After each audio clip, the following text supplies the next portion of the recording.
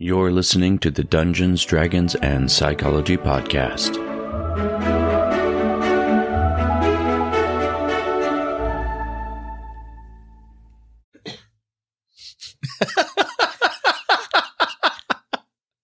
Great way to start. Great. Perfect. You're welcome. The timing I gave was like, you the countdown. and at that moment, Listeners, I gave her a countdown to start the show, and she coughed right on number one. I don't know what she's doing. Welcome to the Dungeons, Dragons, and Psychology Podcast. I am your host, Robert Walker. With me today are two of my very best friends and members of my weekly gaming group, Dustin and Kimothee Archer. They just happen to have the same last name, probably because they're married. But you married us? Oh, that's right. Uh-huh. Yeah, that was a long and time that ago. wasn't even role playing. That was real. But it was. that was real. Ooh. Sorry to tell you, I signed the Ooh. papers. It's official. Ooh. White dress and everything. It was real. Okay. It happened. My memory's a little fuzzy on the details. I mean, 14 years ago. What can you say? you know, Man, time flies, doesn't it? It does. no question. I mean, we've been gaming together for 25 years. Mhm. You guys have been married for 14. So Kimothee has been a member of our group for 15 years, probably. Yeah. Mhm. Yeah. Mm-hmm. Great. So solidly the average now. Yeah. Yeah. Welcome to the middling area of our group, Kimothee. We're glad you've made it. Okay. You're now a middle-aged gamer.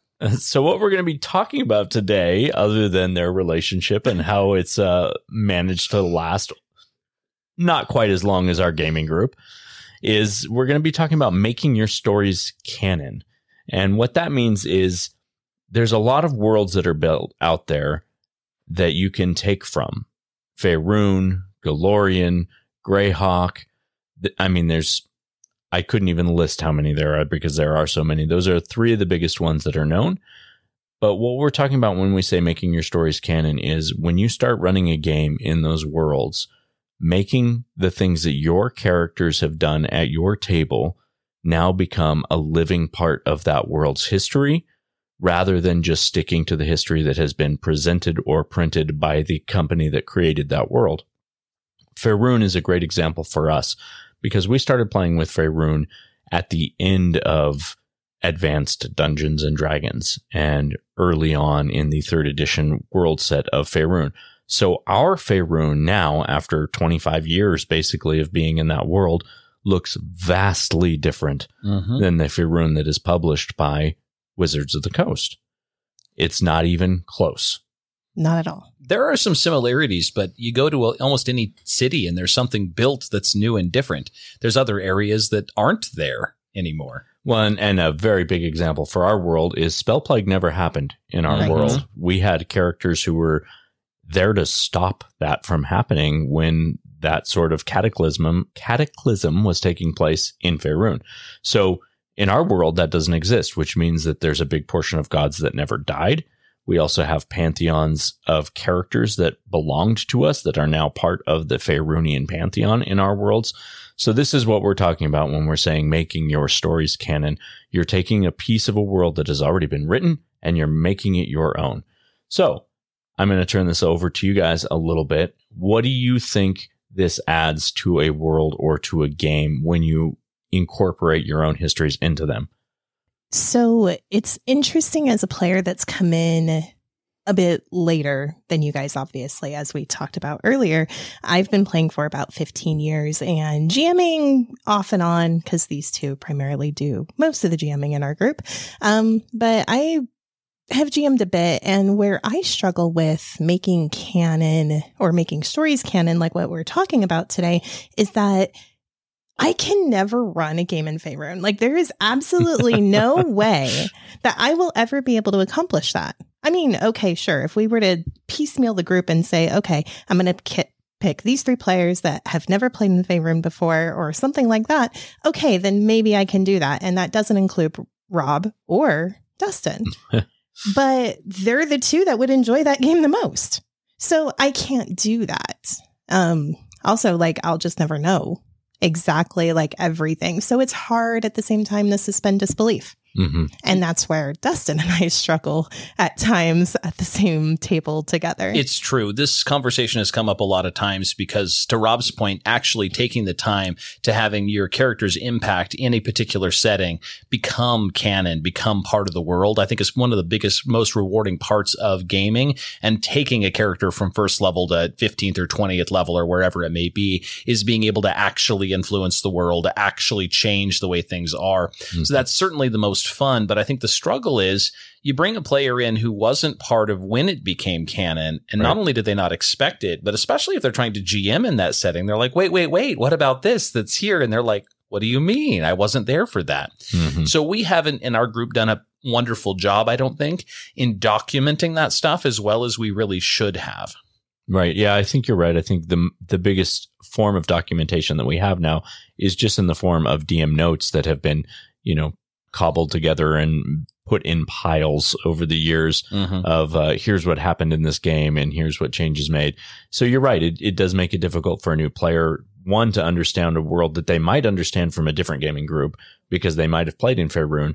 Now, if they come to our table and sit at our table, they're playing in a very different Faerun than they might know and understand, especially if they didn't start playing until 5th edition D&D, which has an extremely different version of Faerun than the one that we use. Right, exactly. And I mean, even going a little further back, Spell Plague's a big deal. Mm-hmm. Mystra, completely gone from the entire Pantheon. But yet, when we play D&D, she's even still like part of many pantheons that we play with, crossing boundaries of even the planes because of her influence from this original Faerunian canon. And even more to that point is our Mystra is a different Mystra. It's a character that ascended, many years gone and took on the mantle of Mystra the same way that Midnight took on the mantle of Mystra. But yeah, so that is definitely a vast difference, and it does make it hard for a GM. And I would disagree with you a little bit, Kimothee, in your idea that you can't run a story and campaign. I would definitely maybe not run it in the Dale lands because that's where I run most of my games. Sure. But Faerun's huge, and there's so much that we have not touched in that world. I mean, we've never run a game in the Forbidden East or the Shining South or the Frozen North.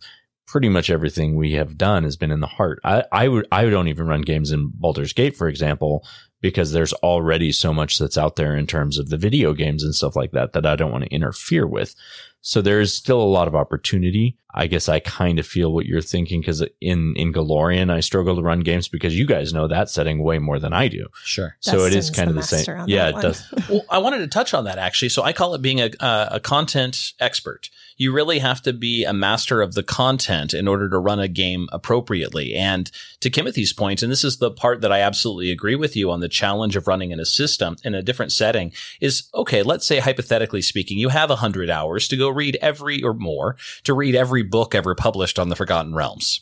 First of all, it's going to be more than 100 hours. Oh, way more. Secondly, to understand and internalize that information and be able to have it ready to go so you could run especially a higher level game in that kind of a world would be very, very, very challenging. Then add on top of that, the players who played in that game and now having to incorporate all of their canon on top, it's a really a struggle. To be honest, though, I think it's more of a struggle with our group, and that's because we have so many people, so many talented people in our group who can GM, who can come to the table. If and many gaming groups have one primary GM and who will run in the same setting. And it's much, much easier to continue the canon building.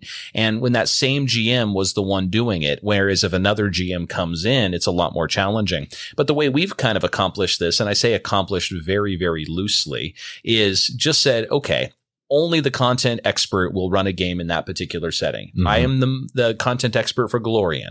Rob's the content expert for Faerun. Kimothee's the content expert for Ravenloft. So in those kind of worlds, we can actually let that person GM, and they know the canon, both that's canon and the canon for what's happened in that setting with our group to be able to incorporate that.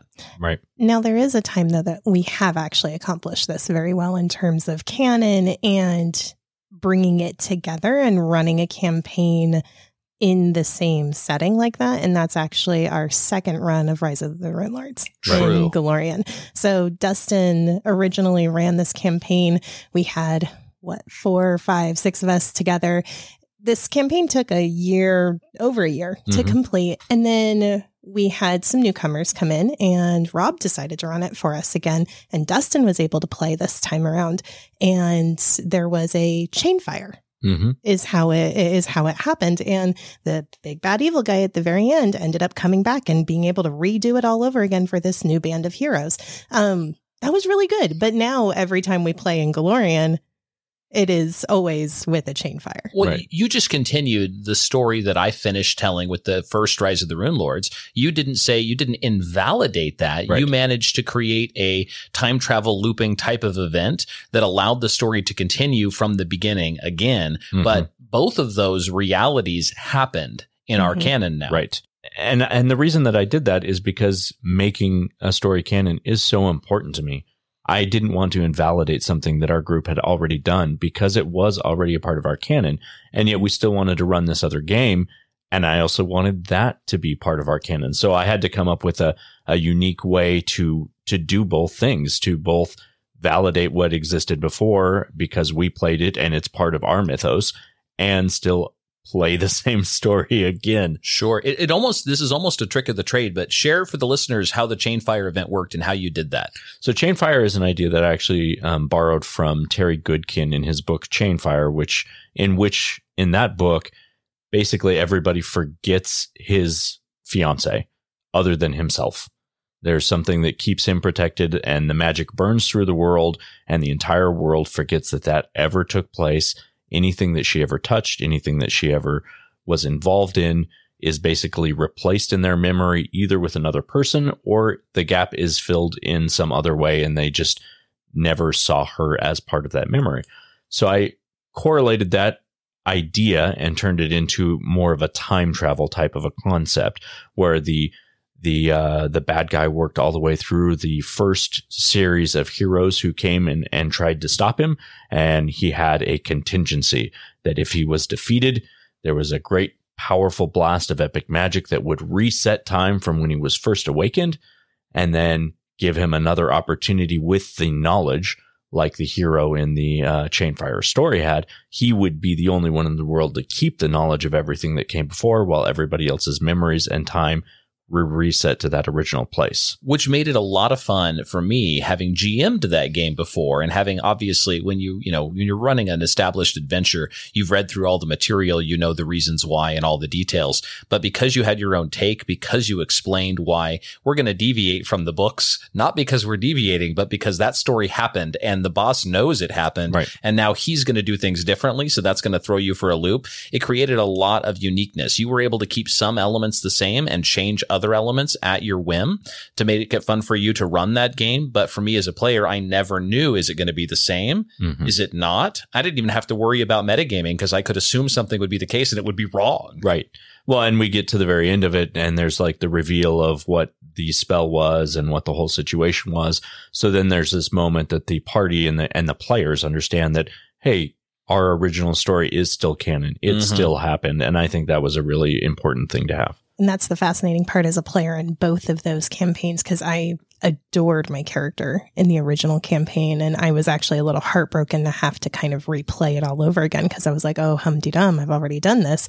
But to then have it be completely different at the end and like, okay, that makes sense. And that also gave a lot of credence to her story in that beginning too. It's been a while since we did this, but wasn't it your original character's child in the next campaign? Yeah. Okay, so yeah. And not just that, but then we went on and ran the sequel to that, Shattered Star, You're right. which we were able to have characters, because part of Shattered Star is all the characters have some connection to one of the characters in the first story, but we were able to have them have connections to either set of characters that happened in the first story. So that actually continued that. I mean, that was a very, very specific example of specifically a published adventure that had a sequel that you were able to tie back into the original characters. Right. But I mean, even aside from published adventures, the premise of taking canon and taking the changes and then moving them forward can bring a lot of meaning into the campaign. Yes. Okay. So we've talked a little bit about what some of the big challenges are, and we've briefly mentioned some of the benefits of it. But what would each of you say is probably the greatest thing about having canon that is unique to your group, and probably, I think we kind of know what the hardest thing about it is playing in those worlds or DMing in those worlds. But what do you think is the greatest benefit of it? Having a character that goes into an area where you know something has changed and having the DM describe what your last character did there. And I still think of Lightus Greenfeathers, this crazy tower that he had in the Dale Lands in Faerun. And whenever we play a campaign there and then we go there, that's described. And I'm like, oh, awesome. I remember building that. Right. For me, it's actually a lot around the same type of vein as yours, Dustin, but also that you become attached to the world. So I'm currently working on an idea for a campaign right now that's a few months down the road still, but I'm actually toying with the idea of building the world with the players so that way they feel connected to the campaign. So that way it's not just that they're seeing 10% of everything I've created. They're actually seeing 80 to 90% because they're that involved in it. Same type of thing here. If your players are actually making changes to the world as they plan it and you bring that up later. It's a very good point. I'm sitting across from Dustin here and the viewers can't see this, or the listeners rather can't see this, but the smile on his face as he was talking about this, that's what makes it exciting for me. I absolutely agree with you. And I think you're both right in terms of like callbacks to previous characters are super important. And I know another thing that we've always done, especially in the Faerunian worlds that we've played in, is because Faerun has so many spells that were built in the original system that are named after important wizards. Our Faerun also has spells that are named after our players who have been in it. We had Lightus's Lifter. Exactly. We had Mithril's Mystical Accountant, which just counts how many gold coins are in a pile of gold. Which is a spell everyone needs. Everyone needs that spell. And Lightus's Lifter is sort of like a prestidigitation, but it's more than that. It's like it lifts all of the dirt and grime off of you and makes your clothes look fresh as though they had just been laundered. In a standard action. Yeah. So, I mean, we incorporate these sort of elements into our stories that now future players playing in the world can take these spells because we've already developed them and built them, and they add a unique flavor of our characters are one of the historical wizards that exist in this cosmology. And obviously that's what the original game designers did as well, which is why so many spells in the original Dungeons and Dragons are, the Mordenkainen's this or that, same kind of thing. Yeah, absolutely. And I think that concept is what makes Canon so important to a player or to a table. As you experience things that you have done before, it adds that, nostalgia, and it reminds you of all the good times that you've had together as friends. Exactly. Okay. Well, I think we've said all that there is to be said on that for now. Let's jump into Tricks of the Trade. Okay, so in today's Tricks of the Trade, we're going to focus on something that the three of us have not been particularly great at doing. So these are kind of ideas for ourselves, but we would like you to steal from them as well. And that is ways to organize your canon timelines so that you don't get as lost as we have sometimes gotten lost in your own games. And I would start and say, obviously, one of the best ways to do it is to take meticulous notes, but then to organize those notes so that you have them at hand. You don't have to go scrambling for them. Find a place to keep all your notes about everything that happened in World A or World B or World C, so that if somebody else does also decide to go ahead and run in that world, they can take that stack of notes and always have an idea of what changes have been made. I think about how when Kimothee and I were running the Last Harbingers campaign together, we went through the whole canon timeline and changed it to explain the events that were going to take place in our story. The same kind of world building elements that you can use to design a campaign in the beginning. If you take that same skill set at the end of a campaign and actually write out all the things that did happen, all the changes that did take place in whatever way you currently use to build your existing campaign, I think would give the tools, as long as they're in a method that to Rob's point, that you can communicate if there's another GM in your group who's going to be running in that same session, particularly if they weren't part of that original campaign, being able to do that. And at the very least, sitting down with that GM and saying, hey, this is a world that is treasured to us, that we have some, group canon, some homebrew canon, and I want to share that stuff with you, and in the hopes that you would incorporate it into your campaign, and to just be able to communicate that forward. I think with that, yes, take notes, obviously, and make sure that if you want something to become canon, make sure you communicate it, but also as players understand that a new GM is going to bring their own ideas to the table at the same time. Suspend some disbelief, give some grace, because we all just want to play a game together. But to answer the question of how to best take care of your timeline, one of my favorite ideas, and I haven't been able to do this yet, but it's one of the things that percolates in the back of my mind. You write out your entire dogma, you write out your deities, you write out your lore, you write out your world, but there's always something in the background that you say, this big battle happened, and that's where you leave it. Run your campaign, but then maybe the next GM goes back and they play that big world or that leaving moments that can become callbacks for other people to play. Yeah. And then it becomes a cooperative storytelling. I wrote the bones and I said this happened, but how it actually happened or who the heroes are of that time frame is completely unwritten. There might be a name or two, but how did they do it? Gives you the opportunity to have a prequel, basically. Yeah, exactly. Yeah, and I think that is an interesting idea because for the most part, when we've played in worlds that we've established our own canon, we do typically play in a linear fashion. This campaign happened after that campaign, and the next one will happen after this campaign, and so forth. But I like that idea of having places where you don't have to have explored it, but you could still have put it in there so that it is the opportunity to still go and play backwards. You know that a certain thing is happening. You know that something happens, but how did it get there? That just reminds me of a shortcut because unfortunately, not everyone in their busy lives has the time to get together with the last GM, especially let's say, for example, a GM moved away and a different person stepped up to the table who wasn't involved in the first game, didn't have the opportunity to chat with that GM, but they don't want to just run roughshod over all the changes, the canon changes that the players did. They can always run in that same world at an earlier point in time to establish new canon without having to worry too much about the canon that's been established that they don't know. It's not something that's ideal, but it's better than, again, just covering up and ignoring the canon that the group has developed otherwise. So I am curious, before we sign off here, is there anything about our worlds and our canon that we have established that you ever look back at and you're like, yeah, I really wish we hadn't done that particular thing? Or has it all been something that's sort of like, you know what? No, that's our history. I'm glad we have it, even if it is a little bit off the wall. I absolutely love everything that's happened. Would stand by it. The good, the bad, the ugly, and the indifferent. Of course you would. Because it's real history. It really happened. Right. It's like, it's real life, right? You look back on the happy memories and you're like, yeah, that was awesome. You look back on the really, really terrible memories and you're like, I survived that. Right. That's true. That's true. Or I learned from it. Sure. Yes. So, I mean, you can always laugh. And, I think you should look back on the past and laugh at it. So, no, I wouldn't change a thing. I wouldn't necessarily change a thing. I just want to be able to rewrite some of it at the same time too with my own ideas.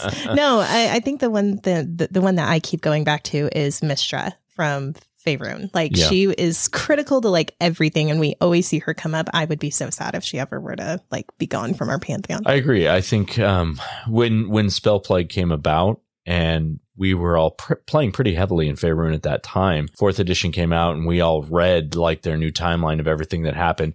There was more than one instance of pages being torn out of books. You were furious. Oh yeah, we were threw the book. You were so mad. I literally ripped their timeline out and threw it away. So my copy of you made it abundantly clear that this did not happen. It did not happen, and that's okay. I mean, when you have a group that you're established with and you're continuing to run with them, it's okay to create your own canon. It's ideal to create your own canon. I agree. Yes. It brings something unique to every session that you run in a world that you know. And I think anybody that comes to your table is going to appreciate that a lot more because otherwise they're just, it's like logging onto a video game and wherever they go, it's always the same. But no, you're creating a real world when you put your real stories into it. And I think that's the big difference. The light in eyes when they realize that what they did made a difference. Mm-hmm. I love that. Absolutely. Well, thank you both so much for being here today. I appreciate having you on. Before we go, I just want to remind you to please subscribe to this podcast, give it a review on Apple Podcasts or Spotify. Check out my book, Session Zero, the DMG to Writing Great Campaigns in Any System. It is available on Amazon, and you can find a link to it in the show notes. Also, feel free to send me an email if you have suggestions, comments, or ideas for future shows. The address is all one word, dungeonsdragonspsychology@gmail.com. And we will all see you next session.